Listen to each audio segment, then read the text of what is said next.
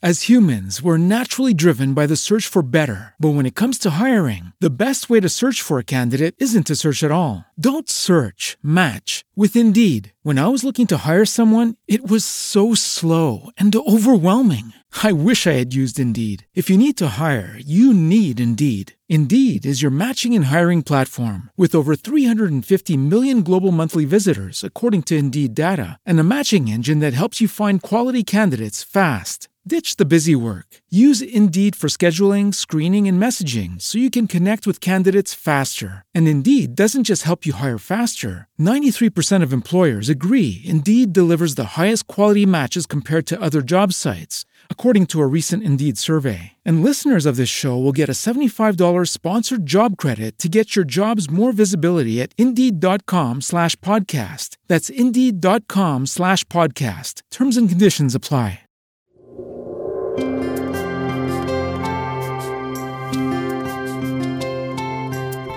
Welcome to the Bible Answer Man broadcast with Christian Research Institute President Hank Hanegraaff. Our mission at CRI is not only to equip you with sound biblical teaching and spiritual discernment, but to help you become a winsome and fruitful witness of Jesus Christ. Because the credibility of our faith hinges on the answers we provide to life's biggest questions, there's often not a second chance to get those answers right. To learn more or to find resources to help you grow in grace, call 888-7000-CRI. That's 888-7000-274. Or go to our website at equip.org. That's equip.org. The following program was pre-recorded. And now, here's Hank Hanegraaff. Thank you very much, Randy. Again, our contact information on the web, equip.org, via the mail. It's Box 8500, Charlotte, North Carolina, zip code 28271. And our resource consultants, they are standing by, 888-7000, and the letters CRI. A lot of you hanging on. We'll go right to the phone calls. Norma first, listening in New York, New York. Hi, Norma. Hi, Hank. How are you? I'm well, thank you. Good. My question is about last-minute repentance and salvation. As Christians, we're called to be a reflection of Christ to others, but if people don't have a desire to know Christ, and they never do, where does that leave? Is it worth it? Well, I don't think, Norma, that the real issue is that we should run around force-feeding people the gospel. I've said many times on the broadcast that the issue is not as much evangelism as it is equipping for evangelism, which is to say that we must always be prepared, ready to give an answer, a reason for the hope that lies within us with gentleness and with respect. So we must prepare ourselves in order to be ready, and then God gives us the opportunities. And so rather than running around frantically grabbing people by the lapels and saying, "Brother, are you saved?" I think it is far more significant to prepare ourselves. And when we are equipped or prepared, we will have opportunities to share the truth and life and grace that only Jesus Christ can bring to the human heart. Okay, thank you, Hank. You got it. Thank you so much for your call, Norma. Back to the phone lines. We'll talk to Tia next in Wake Forest, North Carolina. Hi, Tia. Hi, Hank. How are you doing tonight? I'm doing well, thank you. Okay, so there's a verse in the Bible that says basically, right, train up a child in the way they should go, and when they're old, they won't depart from it. But what happens when that base that was built is on false doctrine? So I grew up, my parents were in the Mormon church through my childhood, and then they found some stuff or somehow, whatever, changed their minds on that or were pulling away from that. And I went to a Catholic high school and learned all of Catholicism and stuff and whatever. So now I'm in my 50s and trying to get my doctrine right, and I'm realizing that my house of faith, the foundation and the basement aren't quite right. I've got all this stuff intertangled that I'm trying to weed through. Sure. And so you were involved in a religious construct, namely Mormonism, which is not being trained in the way you should go. In fact, it's being trained in a way that you should not go, because Mormonism quite literally denies the essentials of the historic Christian faith. And this is most glaring when it comes to the deity of Jesus Christ. For in Mormonism, Jesus is but the spirit brother of Lucifer. So, yeah, I think the solution to the problem at this point is becoming very conversant with essential Christian doctrine, because essential Christian doctrines are the line of demarcation between the kingdom of Christ and the kingdom of the cults. They're foundational to the gospel, and they are the North Star by which Christians in the Christian church have always set their sail. So we must be familiar with those essentials of the historic Christian faith, and then in being familiar with the essentials of the Christian faith, we recognize immediately the difference between those issues that are essential, those issues that are secondary, and then we also recognize that we should deal with all, whether a cultist or someone involved in a world religion, with gentleness and with respect. So in essentials unity, non-essentials liberty, and in all things charity. Okay.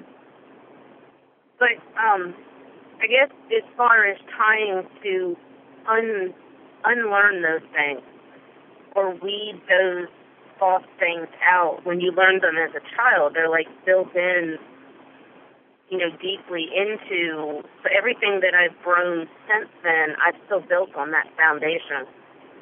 I did get your doctrine one and the Mormon one and like 5 or 6 of those little flip chart books and been working through those, but that's just pointed out even more how much I've built on that false teaching. Right, but now you're laying a new foundation in Jesus Christ, right? It's no longer the old foundation that has been uprooted. Yes, there are vestiges in your mind, but as you become familiar with the new foundation, it will become foundational for you, which is to say that you are now replacing the old with the new. The old is gone, the new has come. Anyone who is in Christ is a new creation. The old has gone, the new has come, said the Apostle Paul. So you are now in Christ, the one who spoke and the universe leapt into existence. And I think that as you root, as it were, the essentials in your mind, then you have, again, that barometer, that straight stick by which to see that the other is crooked. As has been well said, contrast is the mother of clarity. So now you have the straight stick of doctrine, and when you lay that straight stick down next to what you have previously learned, you immediately see just how crooked it is. That's why it is foundational, fundamental, if you will, to root and ground your mind in the essentials of the historic Christian faith. These are the main and plain things. There are secondary issues. They're not insignificant. But these are the kinds of things you can debate. They're not really the big issue. The big issue is becoming conversant with essential Christian doctrine. That has to become part of the warp and woof of who you are. Okay. Fair enough? Yep, that makes sense. Thanks for your call, Tia. Tammy next in Dixon, Tennessee. Hi, Tammy. Hi there, Hank. Thank you for taking my call. My pleasure. My question for you, since there is no sadness in heaven, how will we react to people that we love here on earth not being there? Well, I think, first of all, we are going to see things from God's perspective. Now we see things in a very discombobulated way. Then we'll see things as they really are. And we'll recognize that all who spurned the grace and goodness of God that could have been theirs are separated from God Not because God is capricious, as is the God of Islam, but because God is not going to take someone who did not want a relationship with him kicking and screaming into his eternal presence. If he did that, heaven wouldn't be heaven, heaven would be hell. The righteous would inherit a counterfeit heaven, and the unrighteous would be incarcerated in heaven against their will, which would be a torment worse than hell. So we will see that God's justice and his love are perfectly reconciled in his being, in his essence. And we will be rejoicing over that. Again, we will see things not as though we're looking at the tapestry from the bottom, where there are all kinds of strings hanging out in discordant fashion, but we'll see the tapestry as it was meant to be from its very beginning. So we will be glad because in comprehending that all who are in hell are there because they did not desire a relationship with God, we will see that God has meted out justice and love in equal measures. Well, that makes sense. I've prayed a long time for my children to receive Jesus Christ as their Savior, and I would hate to be somewhere without them. And I know I would not be unhappy in heaven. That's not what I'm saying. I just wondered how that would work. Well, Tammy, the last chapter has not been written, and I would not in any way discourage your mother's love. But I will tell you this, that when we stand in the greatest size with people from every language and nation and people, we will be most assuredly thankful for the grace, the love, the goodness, and the justice of God. We'll be right back.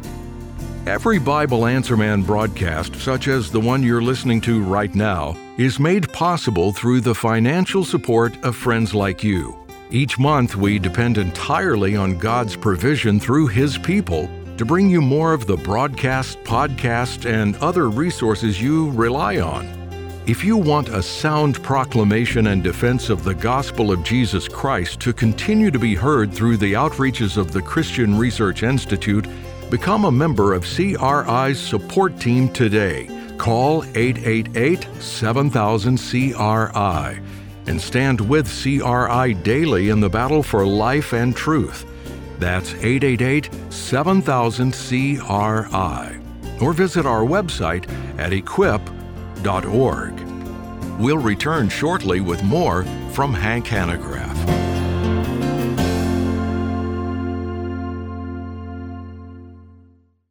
The Christian Research Journal is CRI's award-winning magazine, combining eye-catching design with well-researched articles to equip believers in doctrine, defense, and discernment. The Christian Research Journal's primary commitment is to contend earnestly for the faith that was once for all delivered to the saints.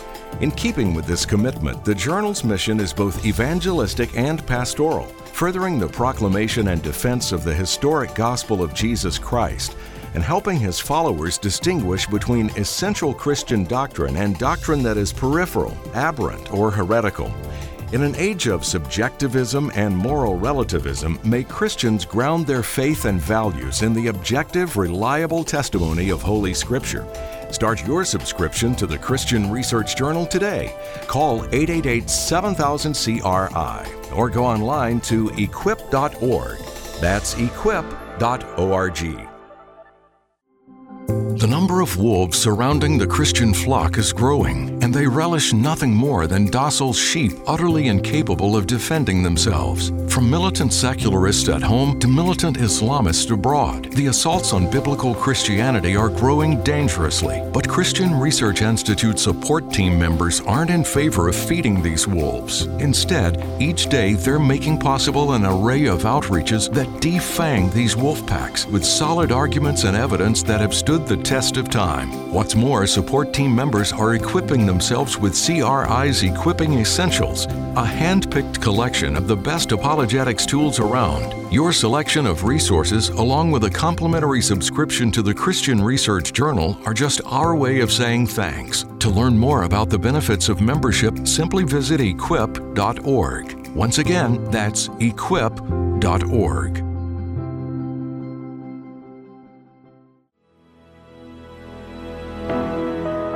Dr. Eben Alexander's wildly popular near-death experience book, Proof of Heaven, assures us that no matter what we do in this life, only unconditional love and joy await us in the world to come. But our Lord warned that while the gate to hell is wide, the road to it broad, and those who enter through it are many, the gate is narrow and the way is hard that leads to life, and those who find it are few. Your generous support lets Hank Hanegraaff and CRI speak out against the lies that lead to hell. In appreciation for your gift today, we'll rush you Hank's book, Afterlife: What You Need to Know About Heaven, the Hereafter, and Near-Death Experiences, filled with answers to your questions about life after death. Call 888-7000-CRI or visit equip.org now. Again, that's equip.org.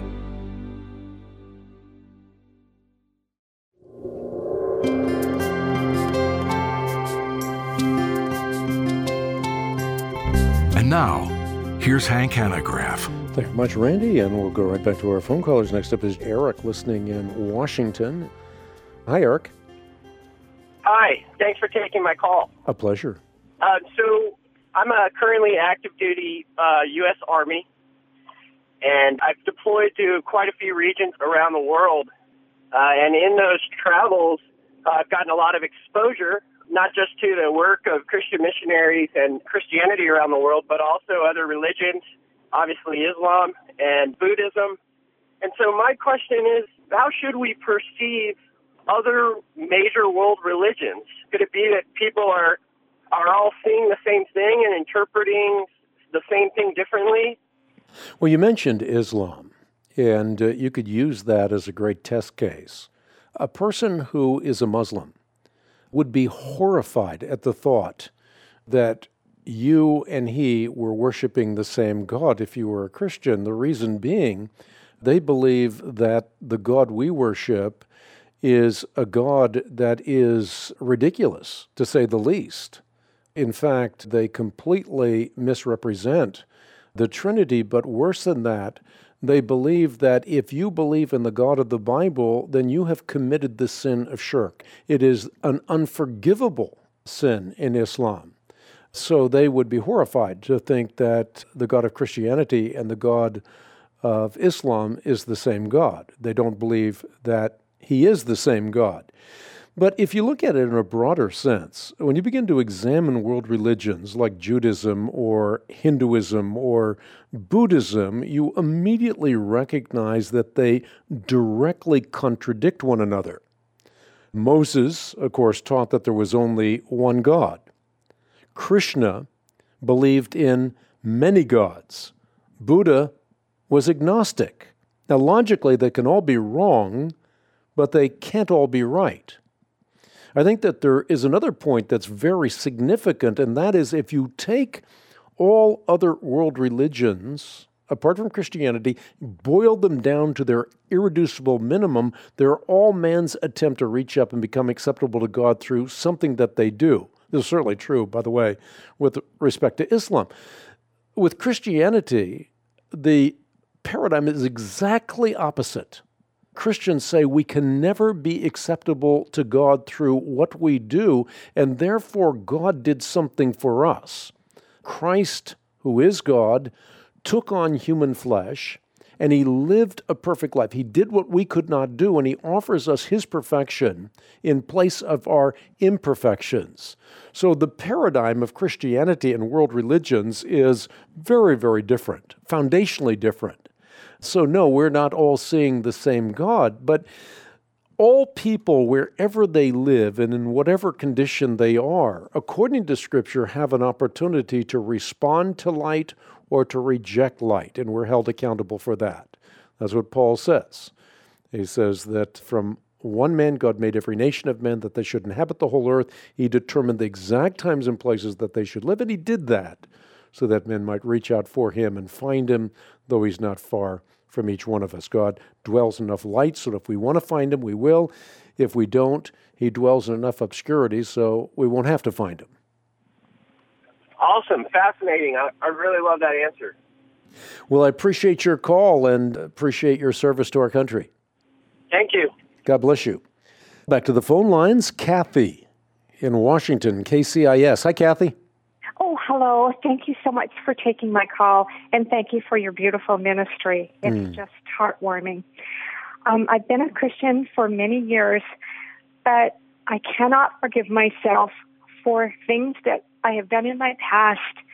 They haunt me. I know it is also so disgraceful to say this because Jesus bore our sins on the cross. I'm heartbroken about what I've done, and I'm not a young person, and I don't know where else to turn, Hank, so I thought if you could give me some words of wisdom. Well, Kathy, first of all, I think that you have the right perspective. You have been forgiven an incomparable debt, something that cannot be imagined. And that forgiveness is forgiveness that comes from God. So it's not forgiveness just from another person, but it's from God who knit you together in your mother's womb. And he knows precisely every facet of your being. The Bible says, before a word is on my tongue, O Lord, you know it completely. And so you've hemmed me in behind and before. You've laid your hand upon me. And I think as you recognize more and more about the Lord, you recognize more fully his capacity to forgive. And not only to forgive, but to, as it were, forget. Because there's a sense in which the Bible talks about the sea of God's forgetfulness, where he takes the past and he buries it in the deepest part of the sea, never to be remembered against you again. And so as you continue to grow and replace those bad things with works of righteousness, not to obtain salvation, but in gratitude for the salvation you have already received, as you do those works of righteousness, those works of righteousness will create within you a sense of newness. And that's why we are told by the Apostle Paul, if anyone is in Christ, he or she then becomes a new person. The old has gone, the new has come. So in essence, what has happened? Kathy, you have been crucified with Christ, and therefore no longer is it you who live, but Christ that lives in you. It's as though there's a graft now. The old stuff's been cut off, and you have the graft of Jesus Christ. Well, that graft of Jesus Christ, that father graft, as it were, needs to be nourished. And again, we nourish that by partaking of the graces that God gives for us to grow in grace and knowledge, and also in forgetfulness of our own past sins. And so I think partake of those graces that God gives us, the Word of God, prayer, partaking in the Lord's table, and being a vital reproducing member of a healthy, well-balanced church. Back to our phone callers. We'll talk next to Pete, Ventura, California. Hi, Pete. Hi, how you doing? I'm doing well, thank you. I'd like to ask you a question about the age of the human race and what biblical view best suits that.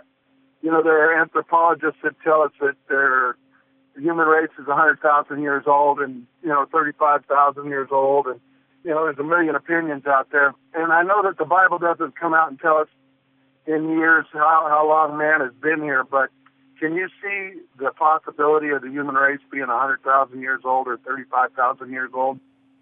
Yeah, absolutely. I mean, I think that to answer the question, you're absolutely right to go to the general revelation as opposed to special revelation, because in special revelation, we don't have a chronology. We simply don't know. Even if you look at the genealogies that are given in the book of Genesis, they're given to us in a way that is not sequential, but rather symmetrical. So we have 10 generations on one side of the flood and 10 generations on the other side of the flood. We can't really know based on the Genesis account how long human beings have been on the planet, and therefore we look to general revelation, and there are clues in general revelation with respect to how long human beings have been here, just as there are clues in general revelation with respect to how old stars are.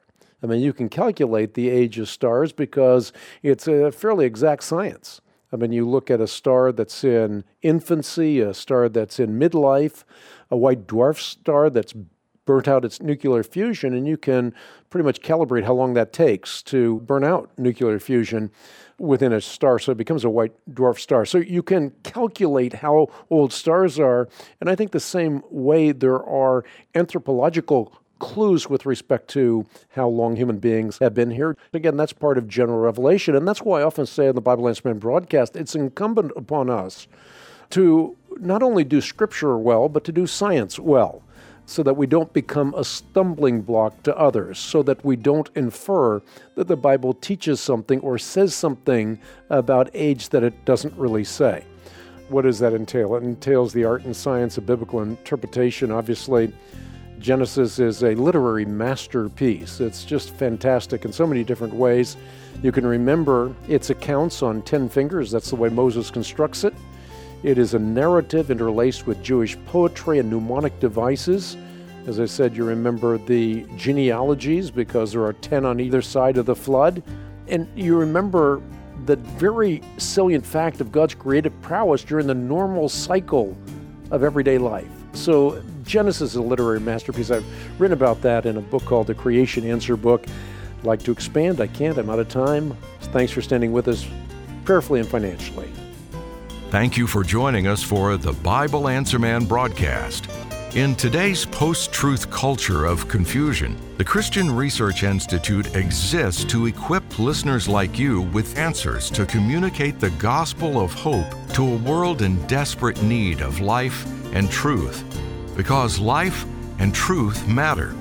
In addition to truth, we want to equip you with life, not simply to know about God, but truly to know Him. Experiencing union with Christ enables us to live life not merely by our own energy, but with the energy of the Lord Jesus working powerfully through us. For more information, call 888-7000-CRI. That's 888-7000-CRI. You can also write CRI at Post Office Box 8500, Charlotte, North Carolina 28271. Or just visit us online at equip.org. That's equip.org. The Bible Answer Man broadcast is funded by listeners like you. We're on the air because life and truth matter.